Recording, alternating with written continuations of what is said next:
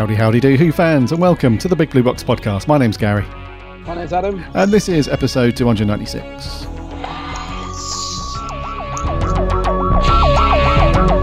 One day, I shall come back.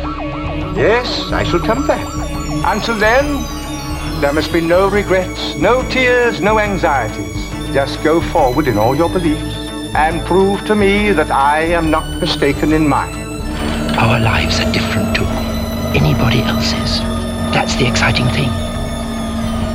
Nobody in the universe can do what we're doing. I've reversed the polarity of the neutron flow, so the TARDIS should be free of the force field now. You may be a doctor, but I'm the doctor. The definite article, you might say. The trouble with time travel is, one never seems to find the time. Change, my dear, and it seems not a moment too soon. Unlimited rice pudding, etc., etc. I am the doctor! For now, for this moment, I am the doctor again. The ground beneath our feet is spinning at 1,000 miles an hour. And the entire planet is hurtling around the sun at 67,000 miles an hour. And I can feel it.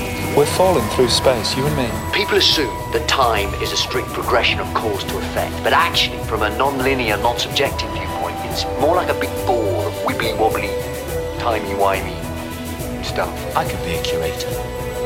I'd be great at curating. I'd be the great curator. I could retire and do that. I'm the doctor. I've lived for over 2,000 years, and not all of them were good. I've made many mistakes, and it's about time that I did something about that. Bit of adrenaline, dash of outrage, and a hint of panic knitted my brain back together.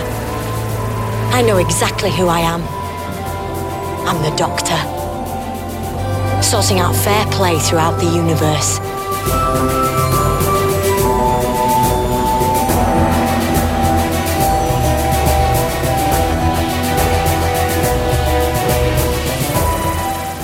Hey, you fans. Welcome back to another week. Hope you're keeping well and safe. You've had a cracking week and they've all managed to do something Doctor Who related. Yes. It's been a quite old week, dude, I must admit. Yeah, well, apart from the gale force wind and apart from that, yeah, I feel like there's a hurricane going on outside. It's like really rough. Crazy. Yeah. But yeah, apart from that, very quiet a week. For old Doctor Who, indeed. Yeah, because we had quite a busy last couple of weeks. Or busy last week, where we spoke about the rumours around Jodie potentially leaving. Yeah, nothing on that. No announcement from the BBC. So. No, still no announcement. No. The only thing I've heard around that sort of thing is old Chibbers is definitely staying, apparently. Yeah. Yeah, I've had some people get in contact to say that Chibbers is off as well at the same time. But, yeah, I've also heard that he's sticking around as well for at least another season after 13. So, but yeah, it's interesting because normally that's really big news, isn't it? In our world, in terms of Doctor Who fandom, when we hear that a Doctor's leaving, normally it's like a thing that builds up over time. And by the time the announcement actually comes, we've already known about it for months on end. Yeah. But for some reason, this one's fallen flat completely. Like we had a real big week's worth of, oh my God, Jodie's going and all that stuff. And then all of a sudden, I haven't seen any YouTube videos about it. I haven't seen any blog posts or any other podcasters chatting about it really. So it's a bit of a flash in the pan thing, which is strange because over the past, I don't know, how long has Jodie been the Doctor now? What is it? It's 4 years? We've seen her on screen, 3 or 4 years, maybe 5. Yeah, 2 series, but it's been about 3 years, hasn't it? Something like that, yeah. It's fandom has never shied away from talking about Jodie and Chibbers and all that stuff. So it's weird. It's weird that we've got nothing to talk about in terms of that news story. Yeah, but, I was just laughing because do you remember when there was that thing about Chibnall storming off set? Chibnall's left. He's left the set and he's never coming back, and it turned out to just be a load of old rubbish. There's like rumours of Pete Matigue was taking over and he'd had to finish producing the series because Chibnall had stormed off. And so, I don't know, maybe maybe Jodie isn't leaving. Maybe it was all a lie. Yeah. But I think it's true. I think we'll know for sure. I think what normally happens is if they don't officially announce it, if it's true, so they don't officially announce it. The thing that gives it away is, so you get people that check IMDb and places like that. As soon as they see she's got another job or she's sort of being credited as appearing in something, that's normally an indication of, right, they're off. Because I don't think she can really film anything if she's doing Doctor Who, because it takes up so much of the year, doesn't it? I remember, wasn't that one of the things Capaldi said, that he loved the role, but it was exhausting. It literally is like non-stop filming for so many months a year, and you have to move away from your family for all that time, and it's quite a big commitment, isn't it, making Doctor Who? So yeah, and I think it also depends on. I think it does depend also on what's going on with the show at the minute and who you are as a person. I know this is kind of obvious, but if we think back to the early days of Who, when the confidential things were going on, and they followed David Tennant around, and he did that video diary as well for a whole series, I think it was, and it showed him and his flat in Cardiff and the different things he was up to. And I think David Tennant at that point in his life, I don't think he quite minded it really. I think he was obviously knackered, but I don't think he minded it. Whereas someone like Capaldi, who's a lot older, and you have to remember as well that they really did put that on. Like, they flew him and Jenna Coleman around the world on a grand tour, didn't they, as well? Yeah, in between filming. So they really laid it on for I can remember seeing him in Sydney or somewhere with the Sydney Bridge. But yeah, they really, yeah, that was it. I think they went to place, didn't they? Yeah, Japan. Oh yeah, do you remember when they gave him that crazy? Somebody had done him a painting of the turban. It was really like abstract, and they handed it to him, and their reaction of, "Oh, that's lovely." Wonder what happened to that, to the skip just outside the conference centre. But yeah, that's right. Yeah, they went all over the place. But I was thinking also Tennant would have been quite. He was a young single man back when he made Doctor Who, and he dated Madame de Pompadour for a bit, and now he's married to Georgia Moffat, now Tennant, and he's got about 4 or 5 kids as well, hasn't he? So his life's completely changed. So I guess if he was doing Doctor Who now, he'd probably find it more difficult, I suppose, because he is a family man now, isn't he? Whereas before he was all young, free and single and enjoying and having a very good time, but I should imagine. Yeah, that's what I mean. Down. Yeah, I think Capaldi was... I don't know if Capaldi has any children or not, but I know he's certainly been married for a long time, and so you know, probably was okay. I imagine it's one of those things where, in the first instance, you're like, "Oh, great, this is going to be awesome. I'm playing the Doctor. Yeah, this is going to be great."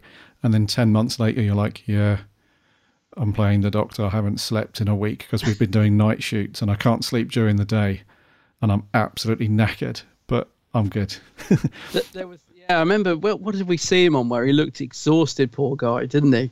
He just looked, I think he actually said, didn't he, how he was finding the schedule really hard. And we said he looked absolutely shattered. Oh, I can't remember. Yeah, it was some interview, wasn't it? And he just said, the way he I need a spoke break. as well. Yeah, the way he spoke. And he looked like he'd aged about 10 years and about 6 months. And he just sounded dreadful as well. I can't remember. Yeah, so... but yeah, I mean, I wonder how that's changed in terms of as the show has moved on throughout since 2005, because I'm not sure about television standards and filming regulations and all that stuff. I'm not sure if being the Doctor is a bit like being a lorry driver. Like with a lorry driver, you can only drive a set amount of hours per day, and you have to stop, don't you, and take a break, and you can't go any further. I wonder if it's like that as an actor. Even though the schedule is full on and it's really busy, you can only do a certain amount of hours, and then you have to stop. I'm not sure, but I would imagine it must be very restricted at the minute. With COVID, they probably have to stop and have a test every couple of hours. I don't know. It must be very. I would assume some sort of regulations in place. Yeah, at the minute. Yeah, but we haven't heard anything about Jodie or anything. Like, she hasn't said anything. Obviously, her agent. Nothing from the Beeb or Chibbers, so it's all very hush hush, as we knew it would be. We know the Beeb by now. We know that they'll announce it with big fanfare at some point, and it will be like this great surprise that's come out of nowhere, and we'll all be just saying, yeah, we know. Thanks for letting us know, but we knew. Yeah, exactly. So yeah, so nothing on that front, and that's the show in a nutshell this week. We haven't got any news to talk about. I've had a good old look through and research to see if there's anything worthwhile, but alas, oh God, I hate saying that. I slapped myself the other day for saying that. What, alas? Bloody Boris Johnson, you know. What, alas? It's his favourite word, like, because I've never noticed you say it before then, and now you've pointed it out, I'm going to notice it all the time. Yeah, I know, mate. Yeah.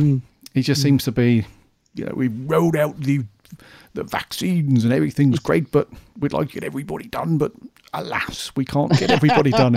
I'm like, every time he says it, I laugh. And my wife's like, you're laughing at us. That now. But now it's become habit. You know, when you say something or you notice something that someone else is saying, then you pick that up as a habit, and then so it's driving me mad. So I do know what you mean. It is easy to do. Yes. To pick these things up and not even realise. Sometimes as well, when I'm filming a video, I'll say the same word over and over again without realising until I watch it back. So I'll say, I'm trying to think of an example, but like, oh, that is so beautiful, that is. And the TARDIS lamp, oh, that's absolutely beautiful, that lamp. And the way this door opens, it's beautiful the way, and you think, oh God, I didn't know I was doing that, until you watch the video back, and you're like, and you know that someone's going to pick up on it and be like, stop saying beautiful, dude, use another word. You're like, I didn't know I was doing it. It's very easy to do. Very easy to do. Yeah. Talking of old Jodie, the only Doctor Who related thing I've done this week. So, remember this VR game, Doctor Who Edge of Time? Oh, yeah. That's just come out. As you know, I'm not a gamer. I'm useless at games. Hopeless. I've got no patience. As soon as I die, that's it. I know the amount of Doctor Who games I've bought over the years, and I've played them once, died, and then it's just sat in a drawer rotting. Is unbelievable. I just got no time for them. But Edge of Time was on sale, and my other half was saying, "Oh, we bought that VR set, and we never use it," and it was like $9.99. Oh, cool. And we watched the trailer.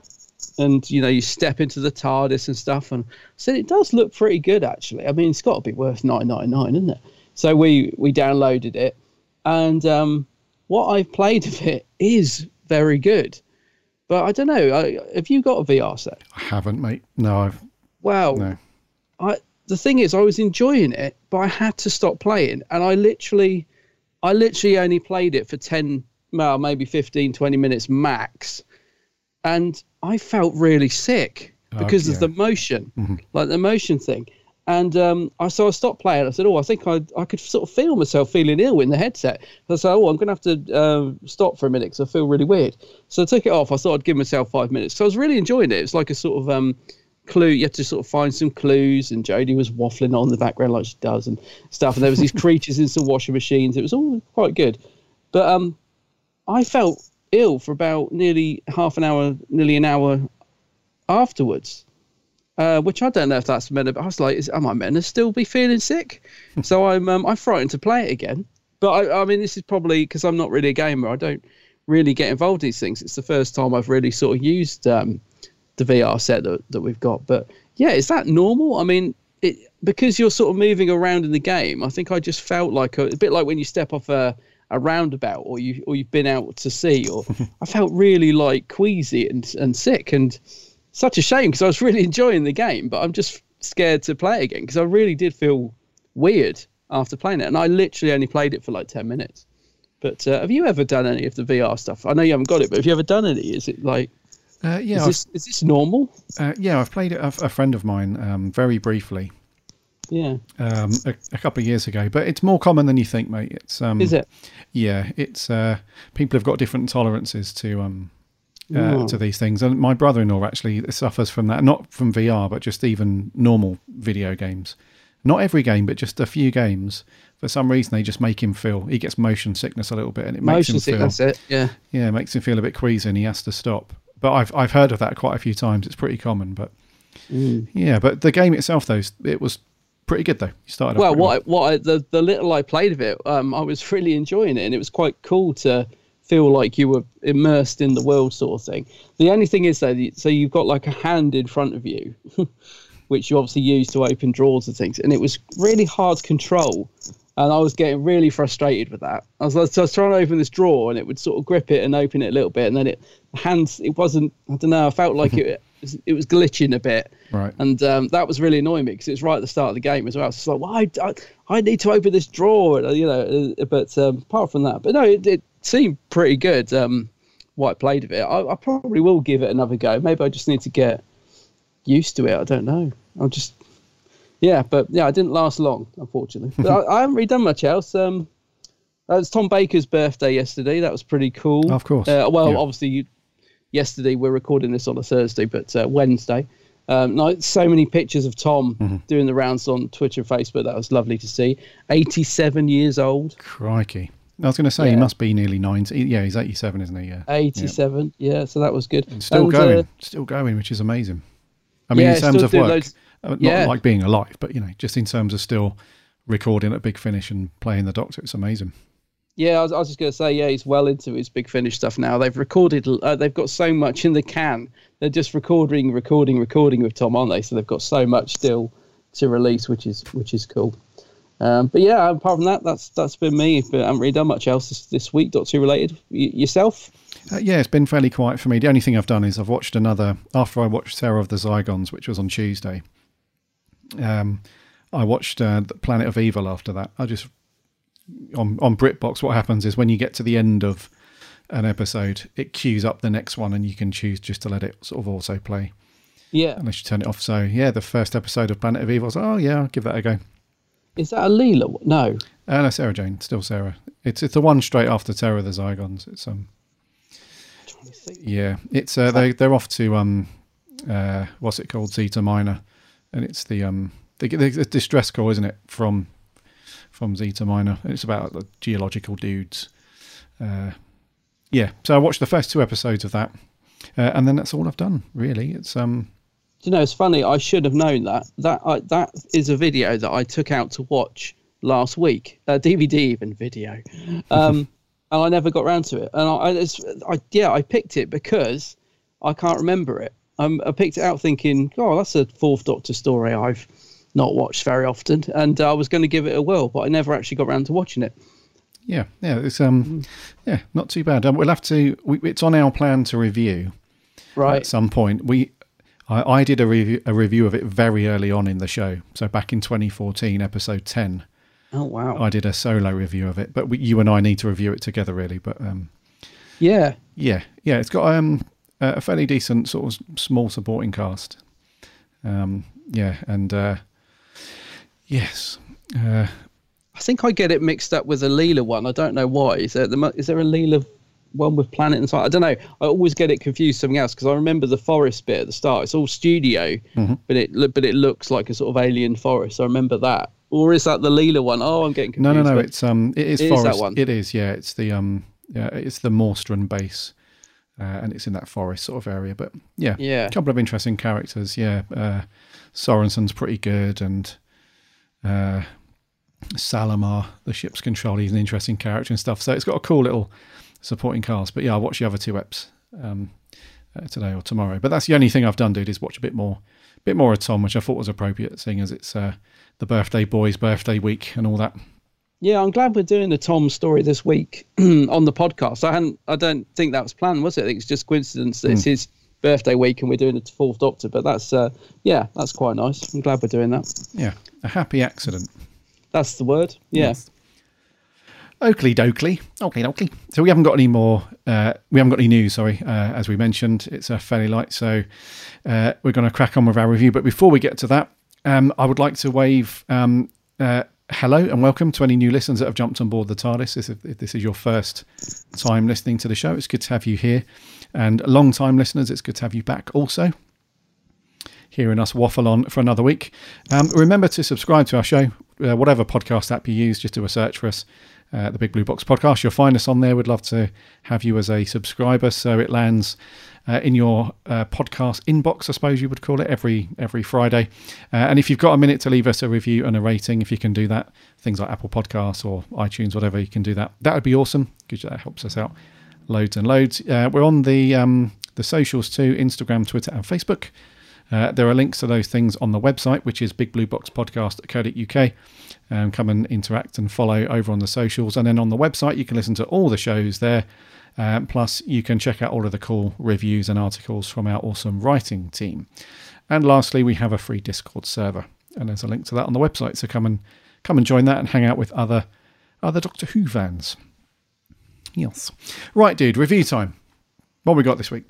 Yeah, so this week it is. This week I can't do the voice. It's not the Ice Warriors. It's the Zygons in Terror of the Zygons. Why have you called me back? I hope you've got a very good reason.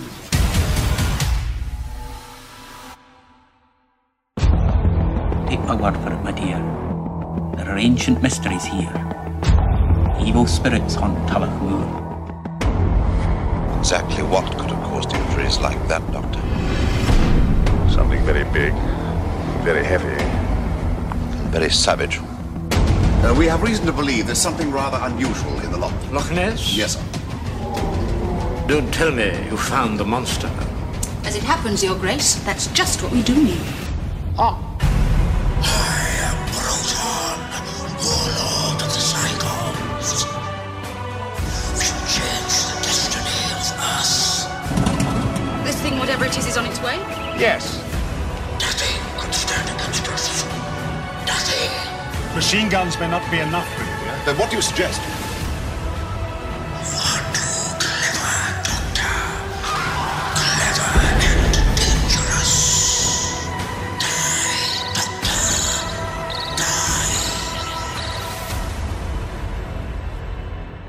Die, Doctor. Die, Doctor.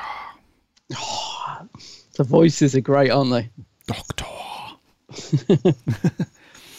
Terror of the Zygons. Not Terror of the Autons, which I kept typing in when I was researching this morning. Terror of the Zygons was first broadcast back on the 30th of August 1975. Oh. It's a 4-parter and it wrapped up on the 20th of September 1975. It was written by Robert Stewart and directed by Douglas Camfield. Stars, obviously, Tom Baker as the Doctor, with Liz Sladen as Sarah Jane, Ian Marter as Harry. And then we have the unit guys back. So we've got Nick Courtney, John Levine, those guys, and then a fairly small cast of the locals around the loch.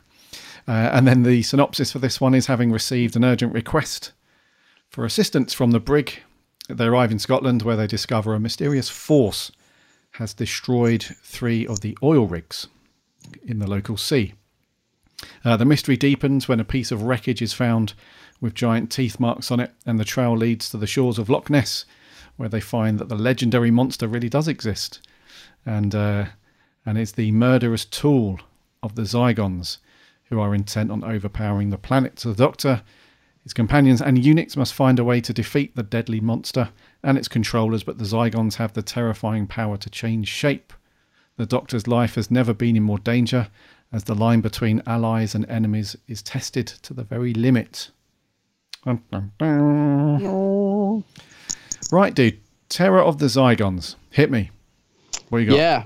Well, I was worried this wasn't going to be as good as I remembered, but it is. I loved it. I thought it was a really, really good story. I have watched it a few times over the years. It is a bit of a go-to Fourth Doctor story for me. But obviously, when we're reviewing stuff, you sort of watch it through a critical eye. So things you forgive, when you're watching it just for pleasure, you sort of you're making notes about when we're reviewing things. So obviously, I picked out a few things that could have been better, obviously. But no, overall, I thought it was a really good, fun, quite adult at times story.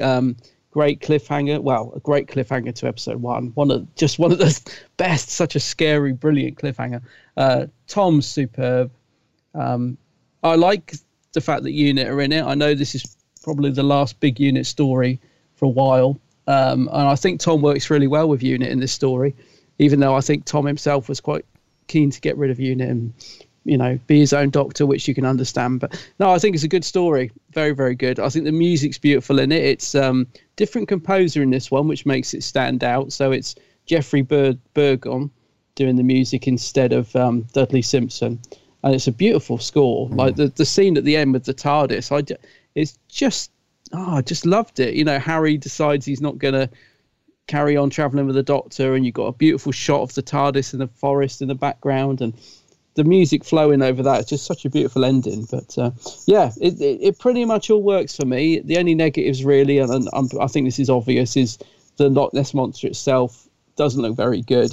And it's a shame because I think normally it probably wouldn't stand out as much as it does, but because the rest of the production in this story is so high. I mean, the direction by Douglas Camfield is fantastic in this story. He's such a good director. The shots he gets, the way he films it, as I said about the cliffhangers and the scene in the barn with Harry, and the whole way it's shot, the production is brilliant. It's very, very classy production, but it is let down, unfortunately, by that monster. And I think it stands out more because the rest of it looks so good, unfortunately. But apart from that, I think it's a cracker. Really, really enjoyed it. From start to finish. I was going to watch it 2 episodes at a time. I thought I'd watch 2 and then 2 the next night, but I ended up watching all 4 in one go. I was just loving it. Cool. So yeah, it's a big thumbs up for me. It's probably one of my favourite Fourth Doctor stories. I really, really like this one. Nice, dude. What about yourself? Yeah. Yes, it's a thumbs up from me, mate. Definitely. Yeah. This one's got some... I think the reason why this one is often viewed as a bit of a classic, and a lot of fans do like it, although Tom, this particular series of Doctor Who is very, very good in my opinion. It's one of Tom's best series for me, just because it's got some absolutely cracking stories, this series. It does, yeah. So, after this one, we go on to Pyramids of Mars, which is one of the best classic Who episodes ever, in my opinion. And then The Brain of Morbius is also absolutely brilliant. A belter, yeah. And then The Seeds of Doom, which was also directed by Camfield. Brilliant, yeah. We can't go into too much detail because we haven't done that yet as a review properly. Spoiler. Okay. But it's no secret that we both we both mentioned how good that is before. But so Series 13 is a really, really good classic series for me. It's one of Tom's best stuff. And I think the reason why Zygons stand out for me personally anyway is I like the fact that this is the only time we see them in the classic years. It's not one of those, because however cool the Cybermen might be and the Daleks and so on, there's something cool about only having the Zygons in this one story. So it makes them unique to this. They don't appear in any other classic Doctor stories. No, there's not this running kind of conflict and feud that the Doctor has with... Because that's one of the things that they tapped into, I guess, over the classic years, is this recurring feud with either the Master or certain aliens or monsters that the Doctor keeps running into. And so this kind of... because of that, there was a danger, I suppose, that the Zygons could have faded into nothingness, really, and like some other monsters that we've seen just the one time, they could have just faded away and not really been made much of an impact, I guess. But because the writing is so good in this and the story is so good, and it's very, very suspenseful, it doesn't go for all out action a lot of the time, and it doesn't go for all out horror. It's more of a sort of atmospheric, suspenseful story, which is really good. So for me, mate, it's really cool because the Zygons are so unique. And we don't suffer from, like we've spoken about over the last couple of months, we don't have Zygon fatigue like we've had with Dalek fatigue and Cybermen to an extent with that stuff. So, yeah, I love it for that. And like you said, the score is really good as well. It's beautiful, isn't it? Yeah. Sometimes when I've got the 50th anniversary soundtrack box set playing on shuffle, when this one comes on, it just brings a little smile to my face because it immediately transports you to those scenes. It does, in the stories, yeah. So the score is very cool. It's interesting what you say about the Zygons, mate, because there is something about them, isn't there? They made such an impact, and yet they are only in this one story, which, I know it came out on VHS eventually, but you think all those years when it wasn't used before they started releasing things on video, there must be something about them that stuck in people's minds because they did make a big impact, and they weren't. It's surprising they weren't used again. You would think they'd be an obvious monster to bring back, and you'd think perhaps when Graham Williams took over, he's the new producer of Doctor Who, and he's thinking, right, I need to make my mark. Well, I know, why don't I bring the Zygons back? It is amazing that it took so many years for them to actually come back in the new series with Peter Capaldi, but yet people love them and remember them, and I think it's down to the design a lot. I think they look unusual and they look really good. I mean, 1975, you can perhaps see the mouth piece, if you look really carefully, but they actually work really, really well. A lot better than some of the monsters we've seen in Doctor Who. I mean, these guys, they look good. I mean, they do look a bit rubbery, I suppose you could say, but there's something about the design of them and the way the actors play them with that creepy, whispery voice that just, they really do stand out. And I just find it surprising they weren't brought back. But I agree with you. In a way, I like that. It makes it more special, doesn't it? Because it's that Zygon story. There's there's nothing else. You don't sort of think, oh, here they are again, they're back or whatever. And they could have done it. I think they say something at the end of the story about there's a load of Zygons out there or something, because they were planning to these Zygons were planning to bring all the others to Earth. So there's sort of a world built out there of Zygons. So they could have easily done it. But I used to wish that we got them back, but I think I agree with you now. It makes them more special just having this one really great story with them. Yeah, I think that's what makes them, because you don't see them often. I think we did see them before, though, right? We saw one of them in The Day of the Doctor, didn't we? Before Capaldi. I'd forgotten about that. Yeah, they escape. I completely forgot that they were in that. Sorry. Yeah, he escapes out of the painting. That's right. At the beginning, and then Tennant's Doctor gives one a big Frenchie. Oh, which is disgusting. How could I forget that they were in Day of the Doctor? Yeah. Yeah. But then again, that's what we're talking about, though, because we don't see them often. It's sometimes difficult to pin it down when we did see them. So I like the fact that they've just been sparingly used, just littered throughout the show's history. Because I'd hate to have a Zygon story where, because let's face it, all three of the stories, so this one, Day of the Doctor, and then the Capaldi two-parter, they might have popped up in very small little cameos or whatnot, I'm not sure, but in terms of them being the monster in a show, I'd hate for it to be another Zygon story and everyone's rolling their eyes like, here we go, here's another Zygon. Yeah. So they're great monsters. Yeah, I seem to remember liking the Capaldi one. I haven't watched it for a long time. I might give that a rewatch, actually, because the thing I liked about that is they didn't change the design very much. I mean, I don't like the new series Cybermen design, for example.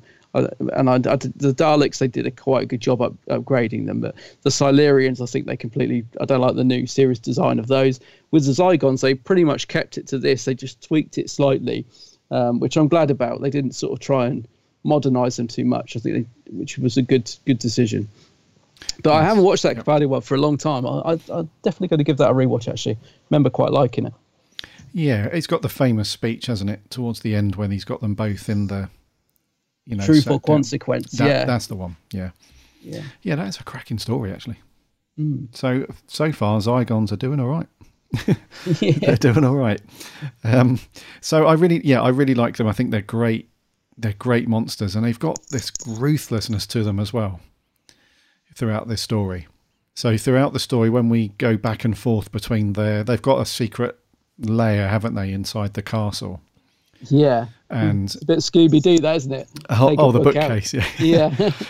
They've got this this layer, and I like that we go back and forth where they've got the people they've captured who are being captive, and their bodies are being used for them to shapeshift, and they go off.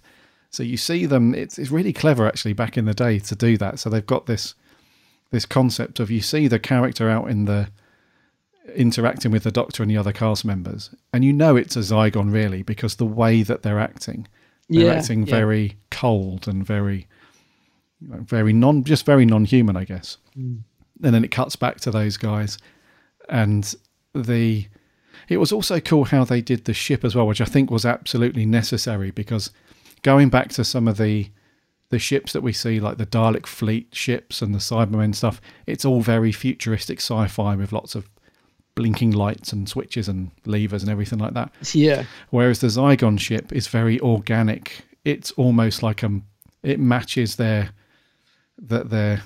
composition, if you like. So when they're fiddling with all the controls on the dashboard, they just look like wobbly little mushrooms and stuff, and almost looks like a pizza. A pizza, yeah. Yeah. It does look like a pepperoni pizza, yeah.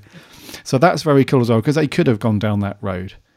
Because they have done that a couple of times in Classic Who, where you've got these very non-technical looking aliens or monsters, but they seem to have very advanced technology, and it doesn't... Sometimes it's not too much of a problem, but if you delve into it too much, they don't seem to match it's a bit what's jarring, going on. yeah. Whereas this, it was completely bang on with the design. That was all cool. And also the way that the guys who were playing the Zygons were very, very cool. So was it John Woodnut, and I think it was, who was the other guy? Keith Ashley and Ronald Guff, apparently, who were the other Zygons, but they played them really well. They had this very, I don't know, they just had this very, it's kind of obvious really, but this real alien way of playing those characters, where the voice obviously helps with that menacing kind of whispering voice, but even the way that they interacted with people, it was just really cool. The more I watch the Zygons, the more I like them. Which is really cool, because the more I watch the Dalek stuff, the more I'm like, oh God, how much more can we do of Dalek stories these days? Whereas the Zygons, I'm like, yeah, I'm up for it. If they want to do another one, I'm not necessarily saying they should do a Jodie Zygon story, but at some point in the future, I'd be up for another Zygon story for sure. They're really good monsters, man. Really good. They are creepy, aren't they? I mean, if you think back to the cliffhanger episode 1, when Sarah's on the phone, and just that brilliant shot of her turning around and the Zygon lurching towards her. And maybe it's the big sort of sucker things on their hand. I don't know, but they are like quite cumbersome creatures, but they are scary. There's something quite Hammer horror about that particular shot. And I think it's the way it's the small mouth and the way it looks and the face and everything. It's proper creepy stuff. There's quite a few creepy bits in this, actually. I mean, the scene with Harry in the barn, I remember when I first watched this, I would have been quite young. The first time I saw this, I was on VHS. I bought the video cassette of it, and I don't know how old I would have been, but quite young, I suppose. And that scene in the barn really frightened me with Harry, because of the way it's shot and the fact that he's lurching at Sarah with the pitchfork. The way it's filmed, it's a bit like a horror film. A very tame one, but you know what I mean? For Doctor Who, it's quite near the knuckle. And the way that Ian Marter plays that as well, he looks really evil, which is such a contrast to the very gentle Harry Sullivan character that we used to see him play. The contrast that he managed to do in his performance is, I mean, that scene really sticks with me. When you say Terror of the Zygons, I think of Zygons, and I think of that scene in the barn where he's trying to kill Sarah. They're the sort of two bits that stick in my mind. Yeah. But yeah, it's quite adult in tone, certain bits. I mean, the bit with the nurse as well, she's really creepy. And there's a shot where she's got all this blood down her arm. And I remember, again, when I first watched this as a kid, like being like, oh, blood in Doctor Who, and not just a fleeting shot either. Oh, they're really showing that bloody arm, and there's lots of bits like that which are quite adult in tone. But again, I think this is the thing. I think Douglas Camfield is such a good director. He manages to just take, very near the knuckle, but without going too far. Like, I think it's never gratuitous. Like some of the violence in the Colin Baker era, for me, it's just gratuitous. The bit with the Cyberman crushing the hands, it's unnecessary. The bit with where there's a bit where a Cyberman gets shot in the head, and it's point blank range. The way it's shot is horrible. Dougie Camfield just manages to just get that line absolutely right with the scares and the violence and stuff. So it is close to knuckle, but it's shot in such a brilliant way that it's just got the line right, I think.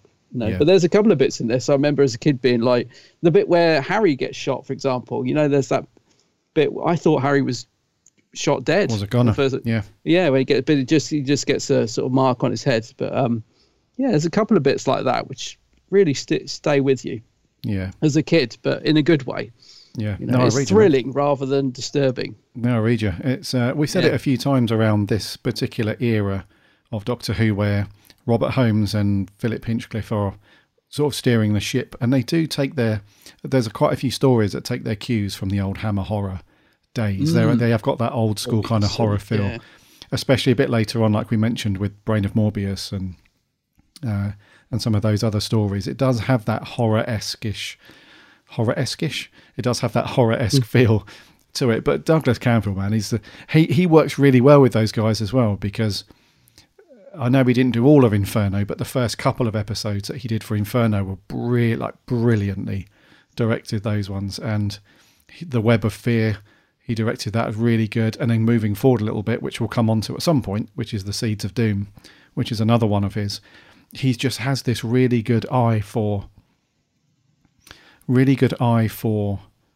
knowing when to keep things static, which we complain about sometimes, and also knowing when to just move the camera around a little bit and create a bit of momentum and motion, you know, moving from scene to scene. So he's got that wonderful, and I think with these type of stories, those kind of static camera feels and pacing and stuff actually work quite well. We normally have it when the Doctor's talking to the Brigadier, or the Zygons are talking to the Doctor in their lair, or there's a particularly important conversation that's happening, when we normally have that. And then the rest of the time it's the Doctor legging away from the Loch Ness Monster, and it looks quite good. Or there's the shootout when the brig shoots one of the Zygons, and there's all that sort of chaos kicking off around London and all that. It just seems to fit the pace of the story. Douglas's Dougie's direction, because there were some stories where, like, come on, it just feels so static, you know, just move the camera, just do something. Whereas whereas Dougie does do that, but it's done in the way that complements the script and the story, I feel. He's a brilliant director. He really, whenever you watch a story and you see it's directed by him, you can tell he almost goes at it as if he's doing a mini film. He really goes for it. Apparently he was very, what's the word? He used to plan things very to precision, basically. So he was a very sort of technical director, and he got on well with the cast, but he was quite, you know, he knew exactly what he wanted to do. But there is something about his style which is quite, it seems to go that extra mile. So like you said, there's a scene where the Doctor's running away from Loch Ness, and it's just him running for a couple of shots. But most directors would just set up the camera, right, Tom, run across this field, and then we'll shoot it from this angle. Dougie gets the camera low, and you get the Doctor jumping over it and the scarf going across the lens, and he manages to make a really quite mundane chase sequence quite exciting, just from the angles he uses of the Doctor running across, you know, the field. But I just always think he seems to really put his heart and soul into filming it. It's not, to me, I don't think it was just to him, it doesn't seem just a job. It doesn't seem like, right, let's see, what have we got on the page? You know, he's not a flat director. He really goes for it and tries to inject some energy into scenes. I can't praise Dougie enough. It's a shame. I think he died fairly young, I think. But he did a few Doctor Who's over the years, and they always stand out to me as being so beautifully shot. Well, actually, he was 52 when he died. Yeah. But he did a lot. Yeah, he did Planet of Giants, Crusade, Time Meddler, Web of Fear. You said Invasion, Inferno, Seeds of Doom was the last one I think he directed. Mm-hmm. But a brilliant director. I've always wondered. We talked a little bit about the music.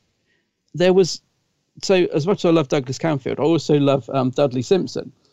But the two didn't love each other. I don't know what happened, but Douglas would never use Dudley, I don't think. And I don't know if it was something personal between the two of them, or if he just didn't like Douglas's style, or if he thought he was used too much and he wanted to use a different composer. I don't know the reasons for it, but I don't think he would ever use Dudley. I think all the stories he uses a different composer. For me, in this one, it definitely works. I think it's lovely to have somebody different, as much as I love Dudley's music. But I always wonder what the beef was there, or what the reason was that Douglas refused to use Dudley. Because I think there is a story there, but I don't know what it is. Maybe one of our listeners knows, so I'll have to search it up. But yeah, he never uses Dougie in any story he does.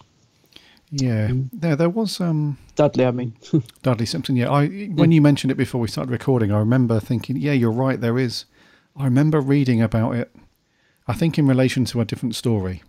Yeah, it was. Yeah, ago. I don't think they got on, but I can't remember what. Can't remember why. Yeah, but yeah, Jeffrey Bird. Yeah, Jeffrey Burden does a lovely score. I don't know if he's done any other Doctor Who. So it's not a name I particularly recognise, if you know what I mean. Like when you say Dudley Simpson, it's like, oh yes, he does loads, doesn't he? But yeah, Jeffrey Burgon. I don't know if he did lots of Doctor Who, or I don't know what he did. Well, he did. He did tons of stuff.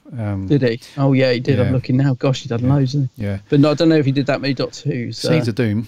And, again, which is a Dougie one. Yeah. Yeah. And that was it for Who. He only did those 2 stories, but he did go on to do quite a few other things. He did the Chronicles of Narnia TV movie things. I think that's pretty much it. Well, he did loads, but in terms of things that I can pick out that I recognise, that was it. But yeah, it's interesting. Those are the 2 stories directed by Douglas Camfield in this, and he's used him for both rather than Dudley Simpson. Yes, yeah. He did Monty Python's Life of Brian. Oh right, okay. Yeah, and some other bits. It's just not a name. It's just not a name I'm that familiar with. That's all. Okay, but it works very well. It really suits the story. Really, really heightens the scenes. I think really nicely. His score. Apart from the bagpipes, which I don't think are down to him, but there's that scene at the beginning where the bagpipes are blaring out until they finally stop. I was like, oh, thank God they've stopped. Such a horrible sound. Yeah, no, I remember the first time I watched this, I thought that was an audio glitch or a problem. I thought they'd got the levels incorrect. Yeah, it's quite loud. Yeah. But then you realise that it's intentional. It's the cast members are also peeved at this blaring bagpipes that are coming out. In a way, it's kind of funny because especially the brig, he's got that face where he's putting up with it. But you could see that if it was going on for a bit longer, he'd probably lose his mind. Because I think he tells one of the other, might have been Benton or someone, tells him to go and shut him up or something. But well, talking of the brig, did you find him a little subdued in this story? Because I love the brig. Yes, and he is good in it. Yeah. What's the reason? There's a reason for that. So Nick Courtney has said in a couple of interviews that he just wasn't happy filming this one. Oh. Was not happy chappy for a couple of reasons. First, because he was just upset and unhappy that this was likely to be the last time he would play the brig, because he knew that with the show's new kind of format after the Third Doctor era that it probably wasn't going to work for much longer. So he was a bit unhappy and down in the dumps about that. But also he was kind of at odds with... it was either Robert Holmes or Douglas Camfield, I can't remember, but I think he was at odds with those guys. He wanted the Brigadier... I think when he resolved himself to the fact that this was going to be one of the last stories for the brig, he wanted him to be killed off. That was his thing. He's like, you should kill my character off. If this is going to be the last time, then let's make it a belter. And kill him off. Let's do a bit of an emotional thing. And they were like, no, we can't kill off the brig. We just can't do that. So unfortunately, and I do agree with Nick Courtney on this one, what ended up happening was the Brigadier just doesn't really do anything. It's just he has his last sort of final smile with the Duke as the TARDIS is dematerialising at the end, and they walk off. You see them start to walk off, and that's it. That's the last scene. It's just very uneventful, I guess. I think Nick Courtney was looking for a bit of a bigger send-off, a bigger goodbye. So because of those 2 things, I think he was just not really feeling it and wasn't really on form. It's certainly not his best performance as the brig. No, I mean, he's still good in it, but you're right. He's just a little bit subdued compared to... I think maybe he worked better with Pertwee probably as well. They nearly killed him off in Battlefield, didn't they? I think in Battlefield, the original plan was to kill off the brig, and then they changed their mind at the last second or whatever. So they did nearly kill off the brig again. But we don't see him now, I think, until Mordred Undead, possibly. I can't remember, which is Fifth Doctor, so quite far in the future. But I'll tell you who else wasn't happy. John Levine. Oh, Johnny. What was up with Johnny? Well, same thing. He felt like UNIT were being... He knew that it was the end of UNIT, basically, that UNIT's time had come. And he didn't particularly enjoy working with Tom Baker, I think, because there's a really nice little making of on the DVD, actually, where they talk about all this stuff. And John Levine says they were such a close-knit family, John Pertwee, Katie Manning, Roger Delgado, and John Levine, that obviously it was so different now. You'd got Tom Baker, who sort of didn't sort of really that close-knit family had gone. So it's a totally different setup. And John Levine said, he started to feel like Tom was just a totally different personality. Just clearly they didn't really click. And the irony is, I actually think Benton's really good in this one. I actually think John Levine gives a really good performance in this.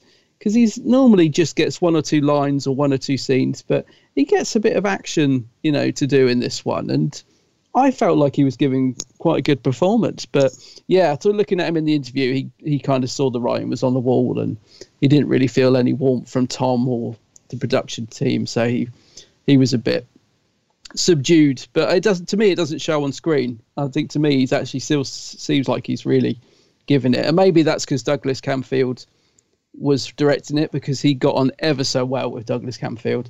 They were like really good friends. I think Douglas helped John Levine quite a lot with his career, from what I remember. So that's probably why. But I really thought John Levine was quite good in this, in terms of his performance, considering how unhappy he was behind the scenes. I thought he was giving quite a good performance. Yeah, I think that's expected, though. I mean, I don't know if I'd be the same or not, but I think just from a non-actor point of view, just as a job, I suppose, having a job, it must have been a really awesome job during the Pertwee era, being, part of the UNIT team, either as the Brig or Benton. It would have been a really cool thing, because we know it's been well documented that John Levine really looked up to Pertwee. Yeah. And Pertwee helped him a lot with his acting and all that stuff. And like you said, it was a close-knit family, all that stuff. And, it was all good. So when you fast forward in time a little bit, and you're with a doctor who, I'm not saying that they didn't get on, but maybe it didn't feel quite as close-knit as when it was with Pertwee. And then that UNIT's on its way out and you're not going to be in the show anymore. You would naturally feel that way. Whereas I feel like John Levine put that to one side a bit more with his performance. Like you said, he doesn't seem to be letting it drag him down as much, and he's still being Sergeant Benton. Whereas I think Nick Courtney was a bit more, you could just tell that he just wasn't quite 100%. It was affecting him clearly. So the irony is that, weirdly, the irony is that John Levine didn't particularly click with Tom Baker, but Nicholas Courtney and Tom actually got on quite well. I think they used to like going down the pub together. Yeah. So there was that, because I don't think John Levine drinks, or at least he doesn't now, I don't think. But I can see it from both sides. I'm sure you can too, that, you've got a new Doctor, you've got things have changed. It's like Doctor Who is always evolving, isn't it? It's always changing, trying new things. And to be fair, UNIT had a good run. I mean, and they totally suited the Pertwee era. They worked brilliantly in that era. But, I think I can see why they'd want to move on now and try other things. And the Doctor's going to be going to more planets. And so I think it was right to perhaps step away from UNIT. And I'm glad that they still bring them back and they have their moments, like they're in Android Invasion. And obviously in the new series, up until the Jodie era, they were still involved, and there's still a thing, but I think it was right with Tom's Doctor to move away and leave UNIT behind a bit. And I think Tom was keen to do it. And I think, the production team at the time were keen to move away from UNIT and try new things. But you can see it from UNIT's side. They've been such a big part of Doctor Who to feel like they're being, pushed to one side now. You can see it from both sides. Definitely, but it's the right choice, And I think Tom, although he works well with UNIT in this story, I think it's he's a totally different Doctor to John Pertwee. He would not have suited having unit round his ankles every story, would he? He's the kind of Doctor just needs to be out there doing his own thing. You couldn't have him saddled with unit like John Pertwee, because it just wouldn't work anywhere near as well. I don't think it would, no. I mean, it also suited the Pertwee era for the most part because he was grounded anyway. So yeah, exactly. He had no choice, did he, but to get involved in what was happening on Earth, which ultimately involved unit anyway. So the two of them combining forces was a natural thing because he couldn't leave. Whereas Tom, who has got free reign to go anywhere, there's no reason for him to keep coming or staying on Earth and doing unit stories. So, yeah, from a show perspective, you can absolutely see why. But unfortunately, old Nick, he just wasn't. To be fair, I don't think he wanted to overtake anything or or overshadow the Doctor. I think he was just looking more for a better send-off. Whereas I think they just wanted to keep the character in their back pocket for later on if they needed to bring him back, which is why they didn't kill him off. But he was like, no, he was like Harrison Ford with Han Solo. He wanted that character to be killed off numerous times. And they were like, no, we're going to bring him back.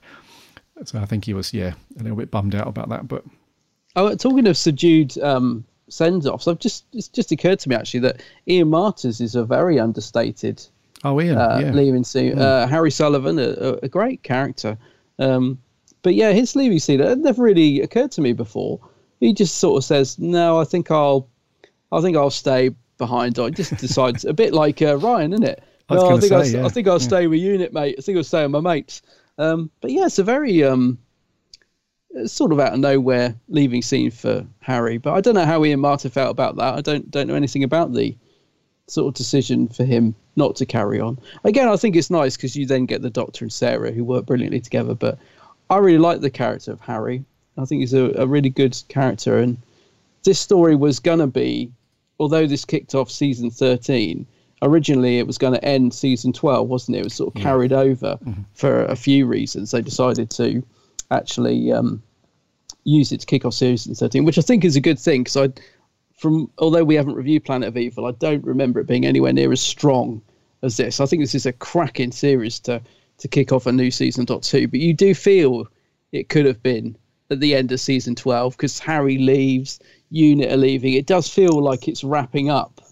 You know, it's sort of got a few things carrying over from the previous season. So it's really from Planet of Evil that we kick off with Tom and Sarah. Or the Doctor and Sarah, I should say. But No, Rija, I think we were critical of Ryan and Graham's exit for the special. It was like, what? That is very anticlimactic and nowhere near the big emotional send off that the Chibbers had hyped it up to be, because they literally just said that it's we're good, thanks. We'll see you later. I think, and now you've got Harry doing pretty much the same thing. So that's true. So we can't be critical of them and not of this. So in terms of a companion leaving, it's very unfortunate that that's just how he leaves, because as you said, he's a very good companion. Ian Marter's a great actor, and that scene you mentioned earlier on in the barn where Sarah's trying to find him, for me, it wasn't the bit where he's about to stab her with the pitchfork or anything like that. It was that camera angle where it's looking down on him and he's got this really evil, it's kind of half of him's in shadow. Exactly. Yes. Yeah. And all you can see is he's got this really evil look on his face. That creeps me out. So Ian Marter, he's a great actor. He can do that stuff, as well as the happy, very useful companion. Hello, old girl. All that sort of stuff. That stuff. But he can play evil really well. Even though it's a bit of a subdued send-off for him, I think it's a good story for Harry, isn't it? You know, he gets to be shot and he gets to play this Zygon impersonator, and it's a good one for him to go out on. I think he gets some really good scenes in this, some really good stuff to work with, and he does it brilliantly, absolutely brilliantly. Actually, I think he's superb in it. But it never really occurred to me about the ending being so subdued before, but it kind of works. I think it's just because I love that end scene, the music, and for once the TARDIS prop looks pretty good. It's like, I don't know if that's down to Douglas Camfield. It looks like they've properly set it up and put the light on straight, and for once the TARDIS, because it's the Pertwee prop, which, let's face it, most of the time looks like you could push it over with a finger. It looks like it's about to collapse at any minute. It's still the old prop. You can tell by the door sign and the shape of it. but they've managed to make it look chunky and it looks really good in that one shot where Tom's walking towards it and about to leave. Oh, well, that does remind me. There's a really nice cut scene on the DVD. So there is a scene of the TARDIS landing, which was cut for timing reasons, I think. But on the DVD, you do get an option to watch the first episode with that scene reinstated. And it's a beautiful scene. It's a lovely scene. So the TARDIS lands. And again, it just looks so lovely. I don't know. They've managed to make the prop look so good for once. And there's a sort of bit of comedy banter between Sarah, Harry and the Doctor, and he's got his kilt on and the TARDIS is invisible and then they make it visible. It's a lovely little scene. And I'm so glad that they've still got it in the archives and that you can watch it on the DVD. So I'd probably always watch it with that scene included. I think it's great. They've had to recolor it, so it does slightly stand out compared to the rest of the episode because they've done a great job remastering this. The picture looks great, but I think this particular scene, it still looks good, but you can sort of tell there's a few picture flares on it and stuff. So they've done their best to recolor it or whatever they've done. But yeah, it's a lovely scene. It's a shame it got cut. Yeah, I'm pretty sure it's for timing reasons. It was episode 1 was probably too long, so they just cut out the TARDIS landing. But yeah, it's well worth watching it with that included if you get a chance. Yes, yeah, and it's only a minute and a bit. I think it's only. It's really short. Yeah, but it's worth it though. It is worth it. Yeah, it's just the Doctor coming out in a kilt, not in a kilt, in his scarf and stuff, and they're making a joke about it because they're like, "Oh, I wonder where we've landed." And the Doctor's like, "Well, Scotland, obviously. That's why I'm wearing it." Just a fun little scene. Yeah, and that also explains the Doctor's look at the beginning as well because he's got the tartan stuff and things like that. For some reason, I thought he was wearing that more throughout the story than what he was. Me too, actually. Yeah, and they kind of promote the story with any kind of like the original DVD releases and VHS and stuff and the Target book. No, not the Target book, but the DVDs and the VHS. They picture him in that Scottish outfit, and for some reason, I thought, he's rocking around in that for a bit longer, but he's not. He changes pretty quick, doesn't he? Yeah, I must admit, I'm exactly the same. I always think he's in that like the whole story, but he's not at all, is he? But Harry's rocking the Fourth Doctor's scarf, isn't he? While he's wearing that, and they're walking towards the pub. Harry's got the multicoloured scarf on. It really suits him. He looks really cool in the Doctor's scarf because he's got his sort of smart suit underneath. It just is such a contrast. Yeah, I love Harry. I think he's a great character. Yes. Let's talk about Liz Sladen quickly then, because she's fairly cool in this. Yes, as always. Yeah, she's great in this. Yes, and there was a couple of scenes that I thought she was very good in. The first one was when she's chasing after Harry.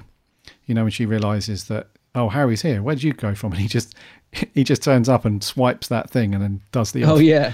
And then she chases after him. She's pretty cool at that stuff, really, which sets her apart from some parts of other companions, where some female companions were very much, I'm just going to scream a lot and I'm just going to run around after the Doctor, which was, a bit unfortunate, but that was, very old days writing for that type of character, I suppose. But Sarah Jane, these are the things that separate her from that older typical type of female companion, where she's very take charge. She's like, Harry's turned up, now he's legged it, I'm not just going to let it go, I'm going to run after him. Then she goes off and she grabs Unit. She's like, right, follow me. And then she goes off and she's just fearless with that stuff. It's very cool. She is. And also the scene when she goes to see the Duke or whatever, and she discovers the hidden doorway in the bookcase, and she's straight in there, right? What's going on here then? She doesn't sort of worry about. Yeah, I mean, she is such a strong character. There's a lovely scene, isn't there, when she, just after the Zygons locked her in that room, and the Doctor gets locked in with her, and he does that weird. He sort of hypnotizes her to stop breathing. That's a really odd scene, but a really good scene, isn't it? Where the Doctor does that weird, and he says something about, I don't know what it is. It's something about a Tibetan monk or something, isn't it? He learned it from a Tibetan monk, yeah. Yeah, but I like that. I really like that. Yeah, that's what I was going to say. That's the second scene that she was really good in, was when he's hypnotizing her and she has to really focus and concentrate. But you can see that she's. The thing that was cool for me was that she was genuinely scared, it looked like. Yeah. When they got locked in there. What I liked as well, it says in the production notes that they the cast, the script was a little bit, it needed a bit of tweaking, the script apparently. So the cast were allowed, so Douglas Camfield said, look, I'm going to put you into groups. Just go down the pub and any bits of the script you think aren't working, I just want you to just put some ideas down and let's try and iron out a few kinks. And I love that. So there's quite a few bits where the cast have just put in their own input to tweak just a few bits. And that scene was one of them. So in the script, there was none of that. The Doctor hypnotising Sarah to hold her breath and all that. What actually happened in the script was the Doctor used his sonic to burn a hole in the window to let some air in. And they said, oh, that's a bit boring using the sonic. If only they did that now.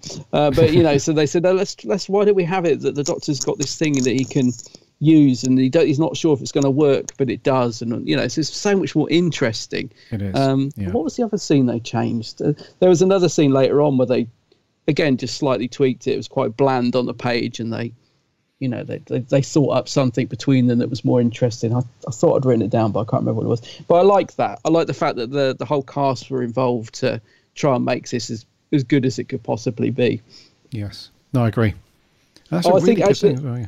Yeah, sorry, go on. No, that's just a really great way of getting input from your actors early on, rather than we've heard about stories where Tom's exploded on set because he feels like that this line just doesn't suit his Doctor. So if you can get their buy-in and involvement early, then it's just another cool thing that Dougie did, I suppose. Yeah, no, I saw it. I just suddenly remembered what the scene was. And actually, it does involve Tom. And it wasn't so much that he thought the scene didn't work. So there was, when he's being chased by the Zygon, I think originally he was supposed to be in a boat. And the way he got away from, so he was trying to row away from the Loch Ness Monster. And the way he escaped from it was to turn the boat over and submerge himself in the water. And Tom wasn't very keen to do that. So he suggested it was just a chase across the moors. Maybe not doing it because it wasn't going to work so much, but the fact he didn't want to get dunked in a cold. So there were little bits like that got changed as they were doing it. But yeah, that's another thing I love. You know, just the more I find out about Douglas Camfield, the more I'm so intrigued by him as a person and a director. And I think there's a documentary on the DVD, which I didn't get time to watch. But yeah, I love the fact he did that he said to them that, you know, good script here, guys, but, you know, it's been a bit rushed or whatever. Go away in your little groups. Let's make something of this. I just love the fact that they did that. Yeah. Just imagine Tom down the pub. I'm not going in the lakes in the moors. Sod that. You know?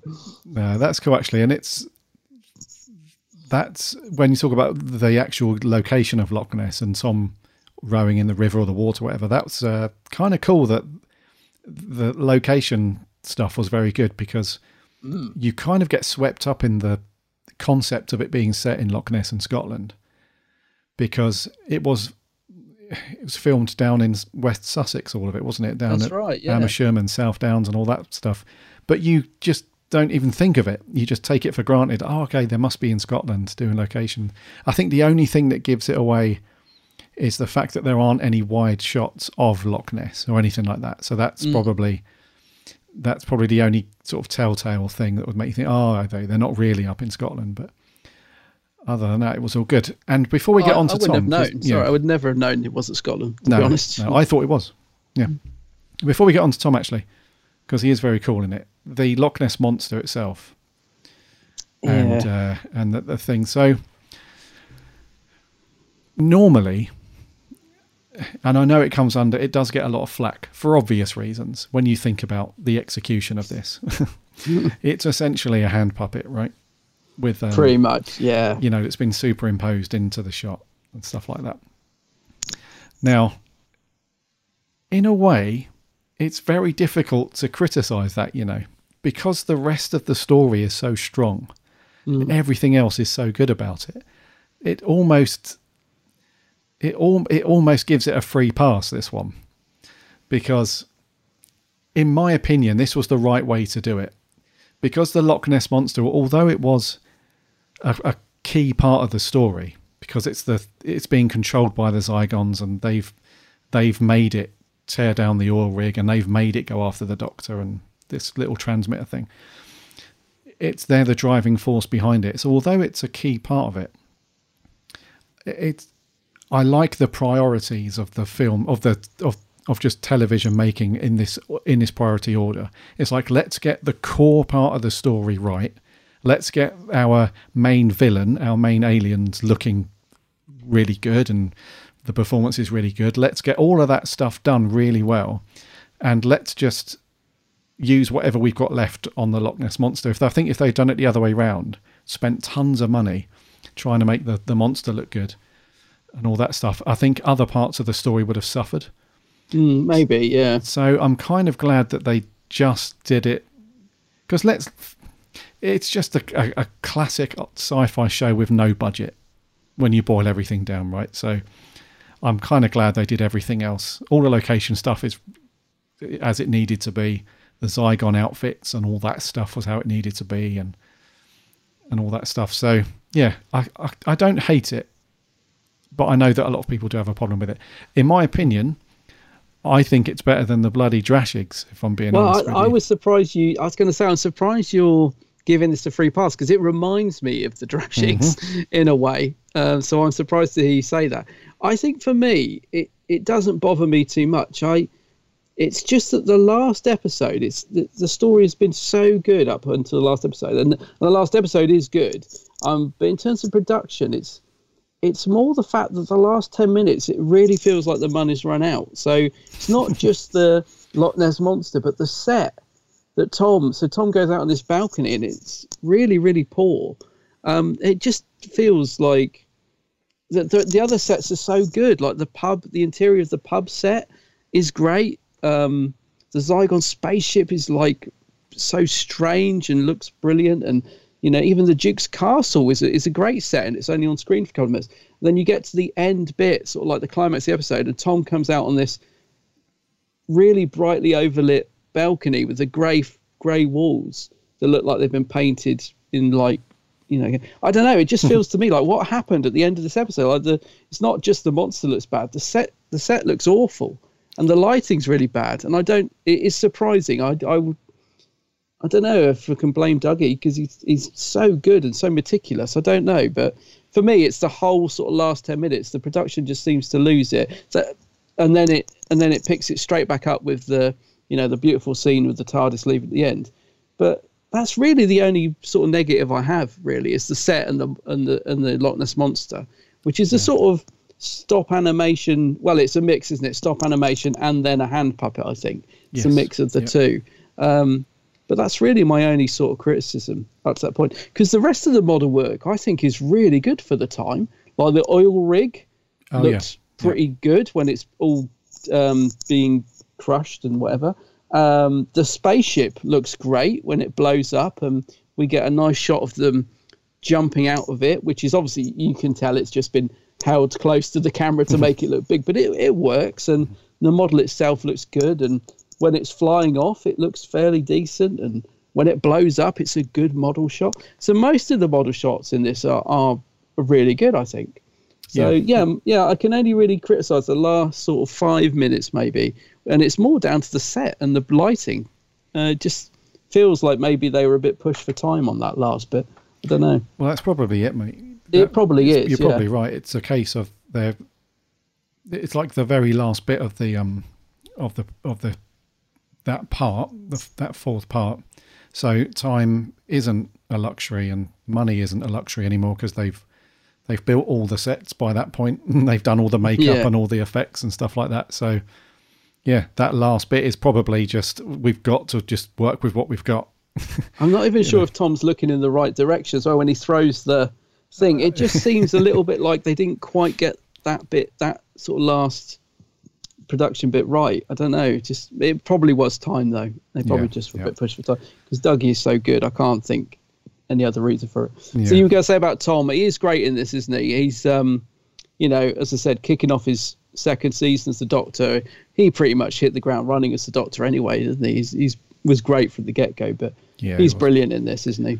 He is, yeah. And his performance is slightly different to what we saw in Series 12, in that he seems to have a bit more of a balance between the serious stuff and the, when he's got that really big sort of cheeky grin and smile on his face that he does sometimes, and those funny little one-liners. It feels like the writing for him and just the way his performances from this series onwards, it feels a bit more balanced to me. Like there were some stories beforehand where there was a big portion of the story where he was very crotchety and very grumpy, like the Ark in Space. He was just very sort of not just quite grumpy in some of it. Especially with Harry. Yeah, he was quite snappy. Yeah. Yeah. And then in obviously Genesis of the Daleks, there was a couple of episodes where all the way through pretty much he's very snappy and quite dry.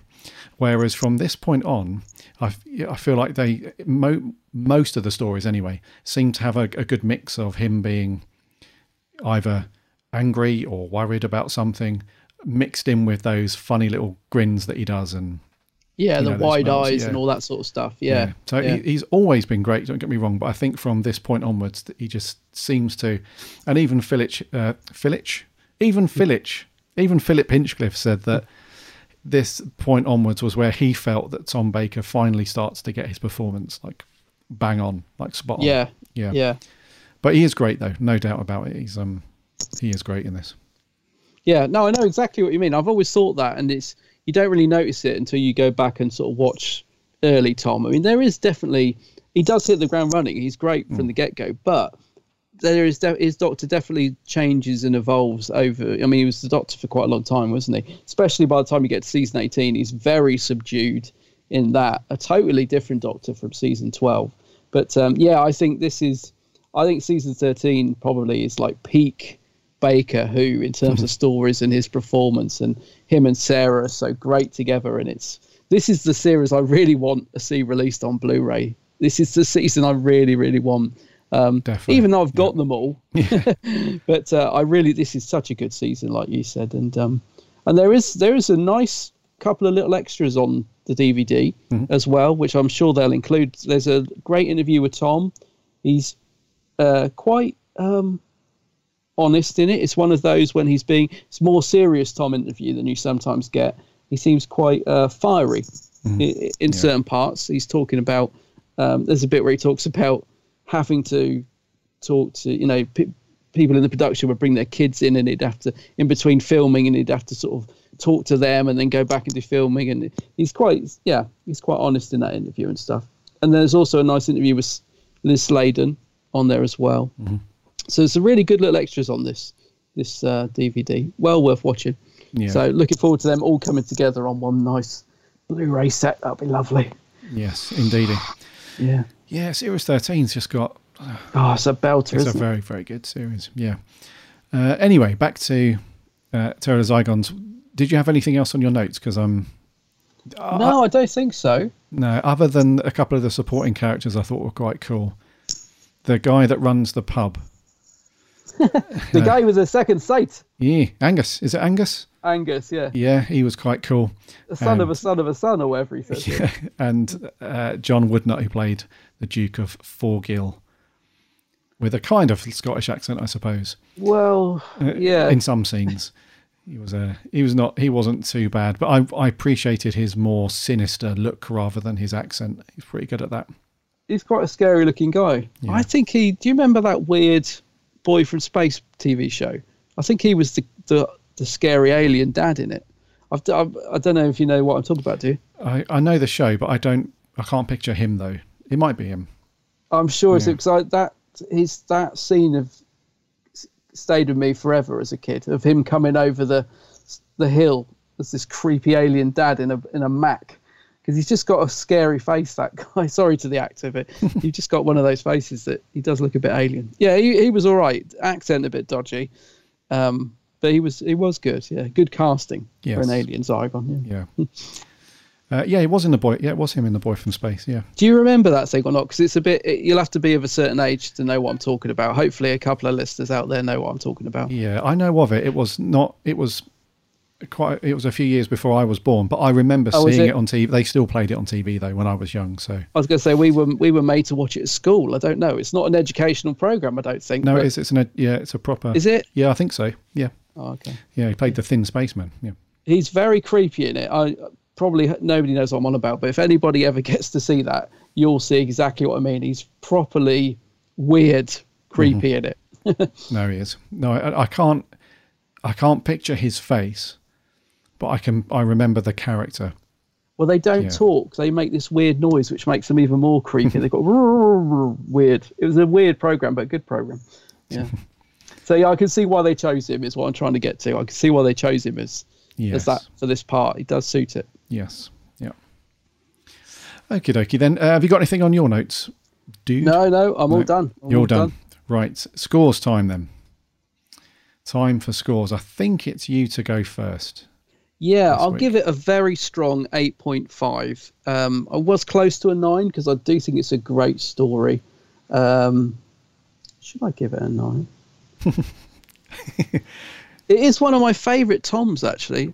I am going to give it a 9. I'm going to give it a 9. I think it was great. I'm only really knocking off points for the, as I said, the Scarrison looking a bit dodge, and the set, the end set being overlit and looking really shoddily cheap in such an otherwise brilliant production. So I'll give it a 9. I think it's a great story. Oh, cool. Okay, I'm going to give it an 8 out of 10. An 8? Yes. I've knocked, even though I said it gets a free pass, I've got to knock a point off for the Loch Ness Monster. Yeah. Because however, whichever way you spin it, that is the weakest part of the story. Not the concept, but the way it was executed. And I'm also knocking a point off because I feel, especially as we get further through series 12 and 13 and so on, there are better stories than this that I would give a higher score. So although it is a very good story, I really like this one, and I haven't seen it in age. I don't know why, and I think that's a good thing because if I was to watch it more regularly, the Zygons would lose their appeal a little bit. So I'm glad that I don't reach for it often, but it is a very, very good story. Actually, I'm going to stick to what I originally wrote and give it an 8.5. That is what I wrote on the pad, and also because I just remembered the subdued and exit for Harry has to, and for Nick Courtney as well. And for Nick Courtney, so it's an 8.5, but it is very good. It is good. It is. It's not quite a 9, I suppose. Yeah, that's cool. Okie dokie. What did our listeners think? We had a few audio reviews in, as always. Thank you very much, guys. We're going to kick off with Mr. Simon Hodgson. Hi guys, here is my thoughts on the Series 13 classic, The Terror of the Zygons. And what a classic it is. A great script and performances from all involved. The highlights for me are John Woodnut as the character of Broton in general, with the Doctor's classic line of, "You can't rule the world in hiding, you got to come out onto the balcony sometimes and wave a tentacle," which I think is just genius. Lowlights for me have to be the lack of a decent farewell or parting scene for Harry, and also the Scarrison, which wasn't really realised as well on screen. Although at the time it may have been sort of groundbreaking, I wonder if this had been made today, the effects would have been amazing, I feel. Perhaps this may be cleared up on a future Series 13 Blu-ray eventually as an optional extra. But anyways, it doesn't affect it so much as to ruin it for me overall. And as a result, I'd give this a solid 8 out of 10. Cheers. Another 8. An 8. That's a good shout, isn't it? That'd be brilliant if they enhanced it for the Blu-ray release. I think like they've done with Terror of the Autons on the forthcoming season 8, they've just tweaked the scary doll to make it look better. That'd be brilliant if they could do that with Scarrison. That would be cool, yeah. So not to replace it and have it look out of place, but if they just tweaked it a little bit, yeah, that'd be cool. Yeah. Thank you very much, Simon. Hopefully we will get it as a Blu-ray release at some point. Well, I'm sure we will, but who knows when. But thank you very much for your review. Moving on, this is Mr. TARDISNet66. Terror of the Zygons. It's a good and very strong story, although personally I don't think it's quite as good as it's given credit for. I think the Zygons are fantastic with their sinister voices, a brilliant design, and I like the idea of them hiding on Earth for centuries, and with Doctor Who doing its own science fiction twist on the Loch Ness Monster. And I think Broton's scenes with the Fourth Doctor are great. But I think what lets it down is the pacing. There's just not enough content and intrigue in the first 2 episodes. I think Harry is very underused in his last story as a companion. And although I was hardly expecting a big and epic goodbye, I wish Harry had some kind of an exit from the series, given other companion departures in Classic Who. I think it's a good story, I just don't think it's quite as good as other stories like Genesis of the Daleks or The Brain of Morbius. Yeah, it's a good shout. Yeah, no, makes some good points there. I do know what you're saying. Yeah, I can't say 100% agree with the content. I thought the content was pretty much there throughout the story, but I do agree with you about Harry, though. I do feel that he, a bit like the Brig in certain respects, if those guys are going to be exiting the show and they've been quite a big part of the show, then maybe they could have had a bit more of a fanfare or something. I'm not sure, but. Does Harry pop up in Android Invasion or not? He does, yes. I thought he did, but it's brief, isn't it? Very brief, yeah. Yeah. But yeah, agree with you for the most part. TARDISnet, thank you very much for your review as always. Moving on, this is Sammy from Down Under. Hey, Gary and Adam, Sammy Satine here. So, Terror of the Zygons. I love this story. The Zygons are great. The fact this story made such an impact on David Tennant that Stephen Moffat brought them back is great. What a great idea. The Loch Ness Monster is actually an alien called the Garrison. It's always great to see the Brigadier, even better in a kilt. I'm disappointed Kate hasn't worn one yet. Character, can we please have a figure of the Brigadier in a kilt? I would buy it. Nice to see Sergeant Benton. I met John Levine. Nice chap. Anyway, I give it 10 Scarrisons out of 10. See ya. 10 Scarrisons. Sammy's loving it. Crikey. 10 out of 10. Sammy loving that one. And yeah, I forgot to mention the old Brig. Rocking a kilt. Yeah. Lethbridge Stewarts, yeah. It was really funny as well when the Doctor points at it. He's like, what's that? Bit of mockery. Yeah. Yeah, that's cool. Yeah, thank you very much, Sammy. 10. Crikey. Next up is Mr. Martin Arnold. There is a Zygon loose about the Seuss with a suspicious-looking moose. Lovely stuff. I love this episode. I think the Zygon costume is really, really good. I don't know why they were never brought back again. I think they must have spent a lot of money on that costume. You might as well get your money's worth. The guy who plays the Zygon leader is great. His line at the end is hilarious. Sad to see this as the last true appearance of the Brig and Sergeant Benton as the active sort of unit detail. Obviously, we won't see him again until Mordrin Undead, which makes me a little bit sad because his appearance in that is a little bit wistful. But this is a great episode, a great start to the best season of Doctor Who. I will cosmically duel anyone with a Brain of Morbius mind thing who disagrees with me. And I love the way it's set up, where they go off in the TARDIS and they're trying to get back to London, but inevitably the Doctor leads them all over the place and they have great adventures. Well, him and Sarah. Harry chooses to leave at this point, which is a little sad, but it's great when companions don't outstay their welcome. And as much as I enjoy Harry, Sarah and the Doctor go on to have a great series of adventures, and this is the start. So well done. Cheers. 9 out of 10. Take care. Stay safe. It's hard to disagree with you there, buddy. Yep. This series and the start of this series is very, very good. Arguably Tom's best. So yeah, a 9 out of 10 for Martin. Thank you very much. Moving on. This is Neil Cam. Hi guys, what's the crack? Terror of the Zygons. What can I say? I love this story. I loved it as a kid. I still love it now. And it's a story that, in my eyes, really does stand up to the test of time. It's a really good plot. It's haunting, terrifying, creepy, but fast-paced at the same time, and you're always left wanting more. I think the Zygons were an excellent monster, and it was great that they got brought back in 2013 for the Day of the Doctor, and obviously then the Zygon invasion and inversion a couple of years later. Tom Baker's really hitting a stride as the Doctor. I love the themes in the background, the Scottish themes. It really did make you feel like you're in Scotland, even though it wasn't actually recorded there. There's one in particular called I Landed in Scotland, which is on the Doctor Who 50th Anniversary soundtrack collection. It's really cool, and it makes me reminisce about the story quite a lot. But yeah, the cast in general and the sportcast as well was really, really good. And I'm going to give this a 9.5 out of 10. Outstanding. Thanks.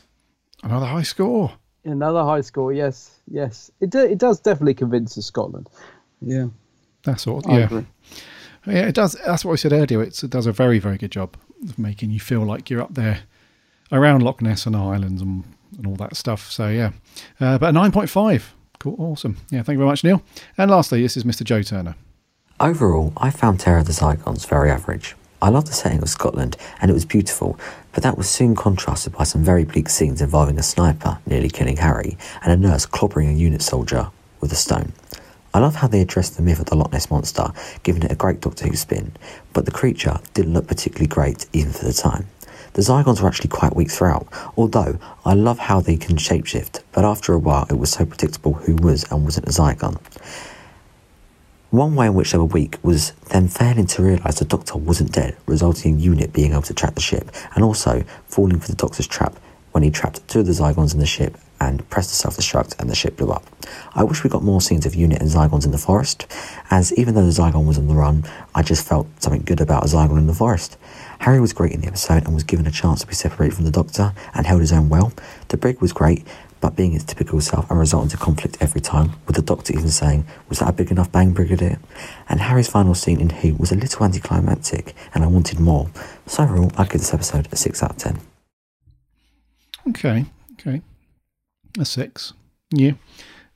So I think, so Joe, fairly middle of the road. I think, there was, that's the thing though. There's always potential, isn't there, to want more scenes between the Doctor and monsters and whatever. Mm. But I get what you're saying now. Yeah, it's maybe it should have been a 6-parter, Joe. Probably not, but probably not. Yeah. There is one thing that was strange is the fact that they've got the bug is the eyeball of the deer head in the pub. I was wondering why they were so worried about getting it back. Like, what does it matter if they find the bug? He's like, quick, go and get it. They found it. Go and get that bug. What are they worried about? Say what? Well, they've been rumbled, haven't they? Yeah, but that's the only even way. If they found the bug, they're just going to take it out and go, oh, here it is. Why do they need it back? Is it expensive? Like, we bought that from Argos. Go and get that bug. We're outside of the 30-day money-back guarantee. Yeah. So we have to. It's never occurred to me before. It's only when watching it yesterday, I was thinking, why are they so worried about that bug? Yeah, don't know, man. Go and get it, quick. It was quite comical, though. You didn't realise, because in the scenes before that, it was just obviously stationary, didn't move. And then that one scene where he's looking for the bug, you see it move around and follow it. Imagine if the Zygon, it wasn't worried about the bug itself. It was the expensive deer head that he was like, see, comes back, I've got the bug. No, you fool, not the eye. I want the whole thing. I paid a fortune for that deer head. They missed a trick there. Hanging in the Zygon bathroom. Yeah, the bathroom, thank you very much, guys, for all of your audio reviews. It's really very cool to time out your day to do that. I think mostly decent scores there. Yeah, mostly, yeah. The average brought up by Sammy's 10 out of 10. Yes, and the 9.5. Over on Twitter, we had a few there. Rick Moran from the Dwas says, tremendous story which opens one of the best seasons of the show's history in superb style. It's a gorgeous looking episode. The Zygons and the sets look awesome. The story is exciting, thrilling, fun and humorous. The acting is wonderful with Tom, Liz, Nick, Ian Marta and John Levine, all terrific as usual. It is sad that UNIT would be phased out from this point. The guest performances from John Woodnut and Lilius Walker are especially good. A true classic in every sense. A 10 out of 10. 10, right. One of our writers, Jordan Shortman, says, brilliant story. The acting from all involved is great, and as a last proper UNIT story for many years, it's a terrific send-off. There's some genuinely creepy bits here too, which help kick the series off, and the Zygons look great. Easily one of the best Baker stories. Nice. Cheers, Jordan. Lily May says, I've been watching this recently on episode 3 tomorrow. Really fab and so many good guest stars. I love Lilius Walker in particular, as she's just so unnerving and creepy. Zygon Harry trying to murder Sarah with a pitchfork is terrifying. Do you come here often? Chippy T says, I love stories which mix Who with earthly, historical and or legend ideas, such as the Romans, the Aztecs, etc., even Robin Hood. It's a belter, and at 4 episodes, it's just right. For me, only the Ice Warriors beat Zygons as the best creature. An 8.5. Nice. Cool. Lost on Gallifrey podcast. Those guys say, a story that is rightly acclaimed and always lives up to the hype. The Zygons are such beautiful looking monsters, so much so that Tennant will end up kissing one. And also so frightening here. Baker is so doctory, it's untrue. Sladen is fantastic, so is the kilted brig. A 9.5. Nice. I just started listening to those guys, by the way. Great podcast. It is good pop. Yeah, it's very good. Yeah. Tom, Titan Sci-Fi says, great story with a brilliant monster. Sad to see Harry go, 7.5. Dan Pin says, great story. Definitely in my top 10 of Who stories. The Zygons are a great design and have a really well-rounded out backstory. Tom Baker is at top of his game. Love the TARDIS team. The score is creepy and adds fantastically to the tone of the story. It very much does, Dan. Yes, agree with you there. Yes. It goes on to say, does anyone else think it's a bit weird that Broton, warlord of the Zygons, stops to pick up 3 hitchhikers? Oh, yeah. At the beginning, I suppose. Thought about it. Yeah, I hadn't thought about that, yeah. Trying to blend in, I suppose. Yeah. That's right. 9.5 from Dan, though. Another high score, crikey. Hendrix Chaplin says, this wouldn't be in my top 10 Fourth Doctor stories, but it's still a great story. And what better way to start Tom's best season? The Zygons are fantastically good alien villains. The story is exciting, thrilling, fun, and humorous. I wanted Harry to stay longer. Yeah. Denise Warner says, love this story. One of my faves from Tom's era. Harry and Sarah Jane, Zygons, and the Loch Ness Monster. Classic. And can't forget the Brigadier and unit. A brilliant 10 out of 10. 10. Nice. Sarah Louise, the running Whovian, says, an enjoyable story packed with adventure. Tom's Doctor was his usual standout self. Loved Sarah Jane's confidence, and the Brigadier wearing his clan colours was a nice touch. The Zygons look great, Nessy less so. The plot was predictable in parts, but still very exciting. 8 out of 10. Nice. Cheers, Sarah. Last few now. Let's have a look. A Man of Film. Our good friend Adam Amoon. Terror is a very solid opener to Series 13. The Zygons are subtle, creepy, and a brilliant adversary for this story. Cast are on point, particularly Angus. Great direction from Douglas Camfield too. 8 out of 10. Happy birthday, Tom Baker. Nice. Cheers, Ad. Neela's C. Very short and sweet. An absolute classic. Clapping hands emoji. Joel says it's a testament to the story that the Zygons managed to stick in the minds of viewers in the 70s. The story is full of atmosphere and the production values for the most part are good. The Zygons are instantly iconic and it's also great to hark back to the Pertwee era. 9 out of 10. Cool. And lastly, on Twitter, Morgan, a good friend Morgan, says, a sublime story with Hammer horror vibes. All the cast are superb, but Tom especially is on top form. And the Zygons are absolutely terrifying, pure chills. I loved how the Loch Ness Monster was incorporated. Sad to see Harry leave. 9 opera singing Tom Bakers out of 10. And we had a few over on Facebook. We had Patrick Bogard, who says, this was the first non-Dalek story I watched when BBC Two used to run Thunderbirds, The Man from U.N.C.L.E. and then Doctor Who. I remember the Zygon reveal with Sarah Jane scared the bejesus out of me. This story still holds up. Vintage Tom Baker, a 10 out of 10. 10. Aaron Ball, hello there. Hope you're both well. I love this story. The Zygons are scary. A tad slow, but it works in the story's favour. The cliffhanger for part 1 is brilliant. Also, the story really has guts. Really hard-hitting. I'd give it 9 Zygons out of 10. Cool. My good friend Nick Gill says, brilliant story. Even if some of the monster effects are a little dated now. Nice and eerie in places. Superb turns by Angus Lenny as the landlord and John Woodnut as the Duke/Broton. Indeedy. Charlie Turner, best Zygon story in the show's history. Why they were not brought back on screen until 2013's Day of the Doctor. Oh well, still though, best Zygon story ever. And at this moment, from the big rubbery red things covered in suckers, that are surprisingly good kissers. 9 out of 10. Apparently they are. Joseph Howarth, one of my faves from the Fourth Doctor. The Zygons are terrific. They're a terrific creation who are sadly underused in the entire series. We need appearances from them in the new series, methinks. Anyways, the only bad thing about this story was definitely the Scarison. Seriously, the Scarison looks like a derpy dinosaur with a dead expression on its face. Yeah, we know about old derpy, unfortunately. It goes on to give it a 9 out of 10. Toby Coleman, I can't think of many negatives in regards to this one. Maybe Nessy looks a bit dated, but all in all, really good. It's a really good story of creepy atmosphere, 8 out of 10. And lastly, Aaron Lamb. It's become one of my favourite Fourth Doctor stories. I find it highly rewatchable. Robert Blank Stewart wrote a strong script, lots of engaging scenes that draw you in, like the landlord discussing disappearances in Tulloch Moor through the ages. The cast were on top form, really enjoy the TARDIS team, and the guest cast were particularly memorable. An 8.5. Cool. So, dude, I think our listeners are pretty much, we're all on the same page, I would say. It's pretty positive. Yeah, pretty good stuff. I thought it would be. Yeah. But, yeah. Some good scores there. Very good. So thank you so much, everybody, for sending in your thoughts and reviews. It's very cool.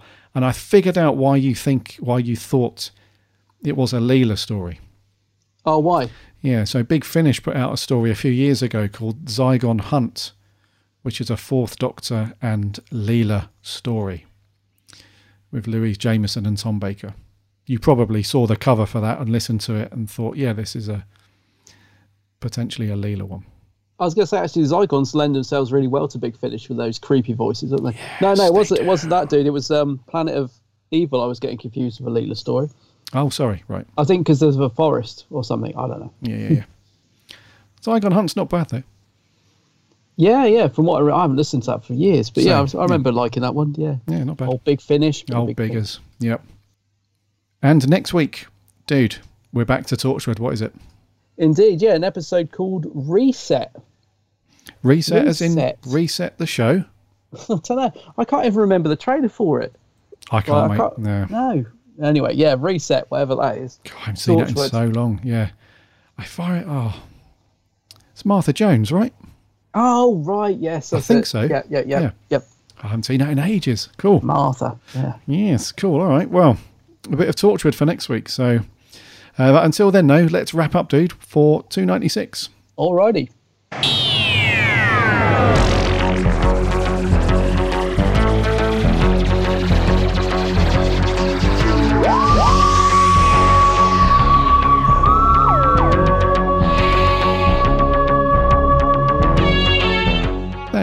Thank you so much for coming back and listening to another episode of the Big Blue Box podcast. It's been great to have you all here. Those of you that have just jumped on board, welcome. Those of you that are coming back, the old Grizzled Ancients, it's good to have you here as well.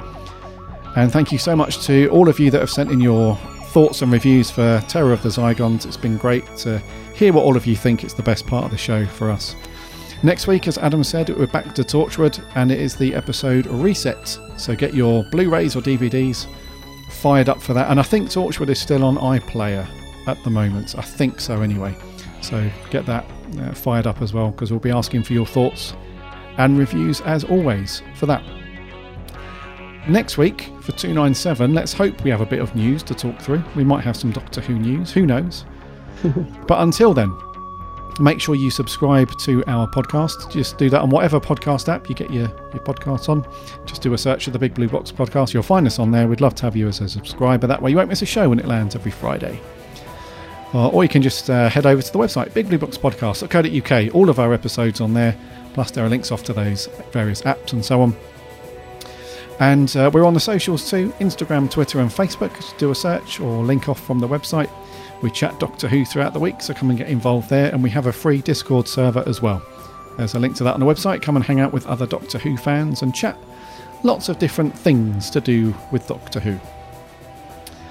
So yes, come and do that. Also, come and check out my co-host's channel. He's only got his own channel over on YouTube. What's it called? The Geeks Handbag. The Geeks Handbag. Yeah, working on some new vids as well now. I'm back in the saddle. He's back in the game. Yeah, back in the game. Go and have a look at all my old vids. They're good. Yes. Loads of really cool stuff. I say this every week, and I'm not lying. There's so many cool videos over on Adam's channels. Years worth of very cool geekery stuff over there. There's reviews and unboxings and on-the-spot things and convention reports and location visits. It's a very, very cool channel. Go and grab a cup of tea and go and get lost in all that stuff. You won't regret that. So next week, as we said, Reset from Torchwood. We look forward to seeing what Martha's up to with those guys. Until then, my name's Gary. My name's Adam. And remember, Allons-y.